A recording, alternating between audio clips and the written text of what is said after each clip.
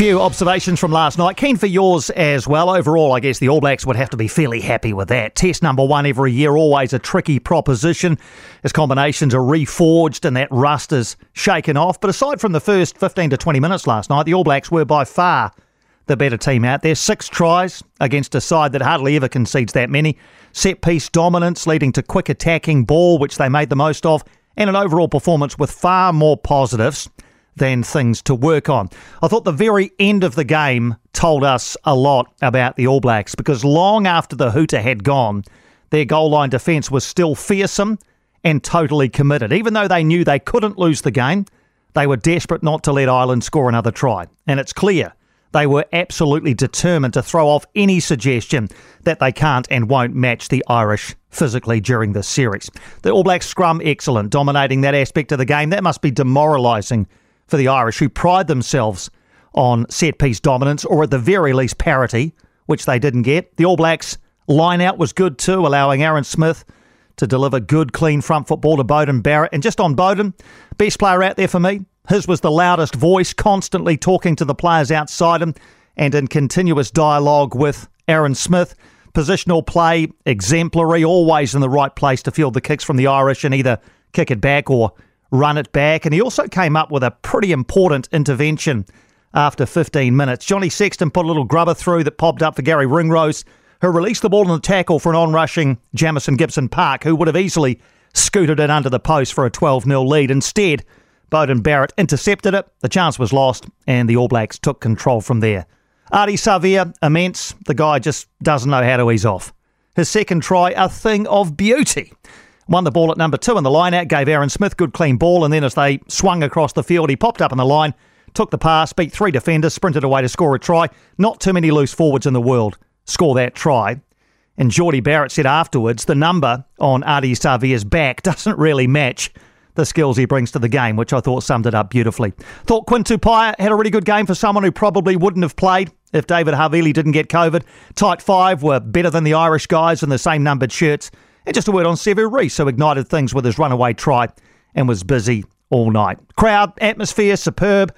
I was lucky enough to be down sideline for our commentary. 48,195 packed in. The Irish fans certainly added to the atmosphere, and even though it was obvious that they weren't going to win the game, they still looked to be enjoying themselves very much indeed, and I'm sure their spirits won't be dampened as the series moves to Dunedin next weekend and then on to Wellington. So, assignment 1, safely negotiated with a fair degree of merit as well. An All Blacks loss last night would really have set the cat among the pigeons. There would have been immense pressure on Ian Foster and his side. But the fact that they never really looked like being beaten means it would have been a fairly restful night for everybody connected with the All Blacks, and a restless one for the Irish, who have plenty to do if they're to find a way back into this series. Jamison Gibson-Park, away for Sexton, left-hand side for Ringrose. Low, intercepted by the All Blacks, away, and Sevu Reece, over the 50, over the 10, over the 20. Sevu says good night from 90 away. Brodie Retallick carrying strongly, ball in midfield, 15 inside Irish territory. Ardie Savea's broken through. Ardie Savea cutting shapes, cutting through. Ardie Savea, another one for the All Blacks. Going to rumble over the All Blacks line. This drive is better from the Irish. Then the All Blacks counter drive and push them back, and that ball might be trapped in there. Can Ireland dig it out? They cannot. They cannot get it out of there. And the All Blacks pack, congratulated by their back line. And that is the full-time whistle. A 4-try blitz in 20 entertaining second half minutes have delivered the All Blacks a 1-0 lead over the Irish. 42-19 full-time in Test 1 at Eden Park. That is the voice of our rugby editor and league commentator Elliott Smith, who joins us in studio now. That was fairly enjoyable last night. It was, wasn't it, Piney? And a very good start to the All Black season. A lot of pressure throughout the course of the week, both not self-imposed, I suppose, but getting COVID, that they had to navigate those hurdles, but also the external pressure. This has been a test that everyone's been looking towards for a number of months now since that result in Dublin. A lot of pressure, been circled on the calendar. There's 3 test series against the Irish. and they delivered. They didn't deliver for the full 80 minutes. There's plenty to improve for the weeks ahead, but I thought it was a strong start to season 2022. Given they hadn't had a warm-up game, I think that's got to be a real pass mark in the All Blacks books. So key factors for you behind New Zealand's win?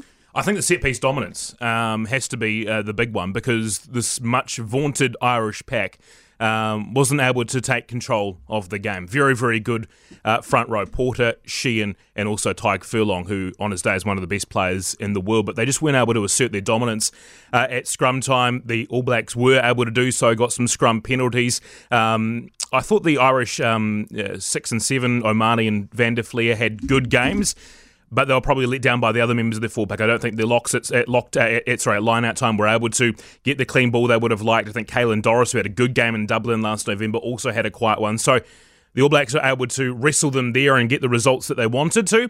The Irish will be looking at that and going, that's the basis of our game. How do we improve that as we head to Dunedin next week? The other one, of course, being a real turning point. You mentioned it there, Bowden Barrett taking that intercept, but also Sevu Reece's intercept as well. The Irish had chances to go 12-0 up, maybe more, with a couple of tries there, and maybe if they get to that advantage, we're talking about a different game at lunchtime today. As it was, the All Blacks flipped the narrative. They went from being 5-0 down to eventually being 12-5, and we know they got out of sight by half-time, 28-5. But there were moments, but for James Lowe perhaps slipping over and that intercept, where Ireland could be a couple of tries ahead after the half-hour mark. So do Ireland take heart from that they're not a million miles away? I think they have to.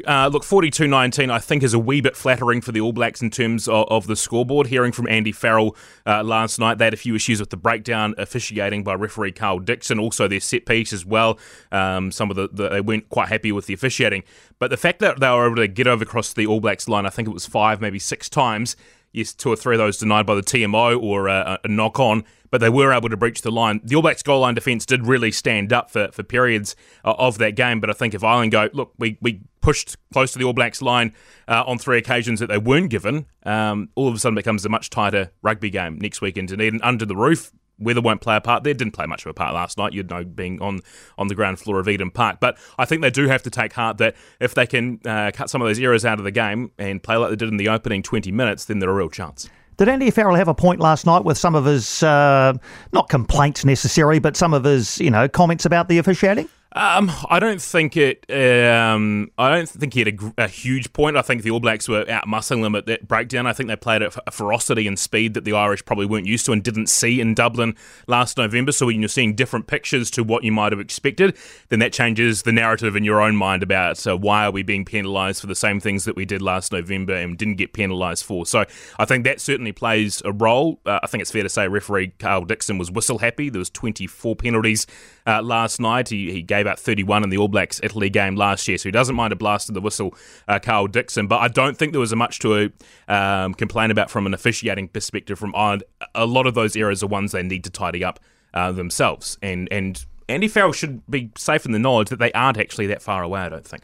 So what about the All Blacks then for Test 2? It's only Sunday, but presumably Will Jordan comes back into the squad, so does Jack Goodhue, so does David Havili. So what might the All Black selectors look to do with the team for next week? Yeah, that's intriguing. And look, Will Jordan, I'm not sure will be back for this next test. Sam Cane seemed to hint during the week that he may be out until Test 3, given the day he tested positive and all those sort of protocols, and the bulk of the All Blacks training week being the Tuesday, Thursday training session. So a question mark on them. I suspect David Havili might come back into the starting midfield for Quinn Tupaia. Maybe he drops back to the bench and Braden Ennor departs the squad, and or maybe we might see Jack Goodhue perhaps get a bench spot as well. So I think Will Jordan would come back in on the right wing if he is, of course, cleared fit. Otherwise, I think Sevu Reece had a strong game last night, and Lester Fa'aiga-Anuku didn't do much wrong as a first test for an All Blacks left winger. So I suspect the backline will largely remain intact, maybe for Havili. And you look at the full pack and go,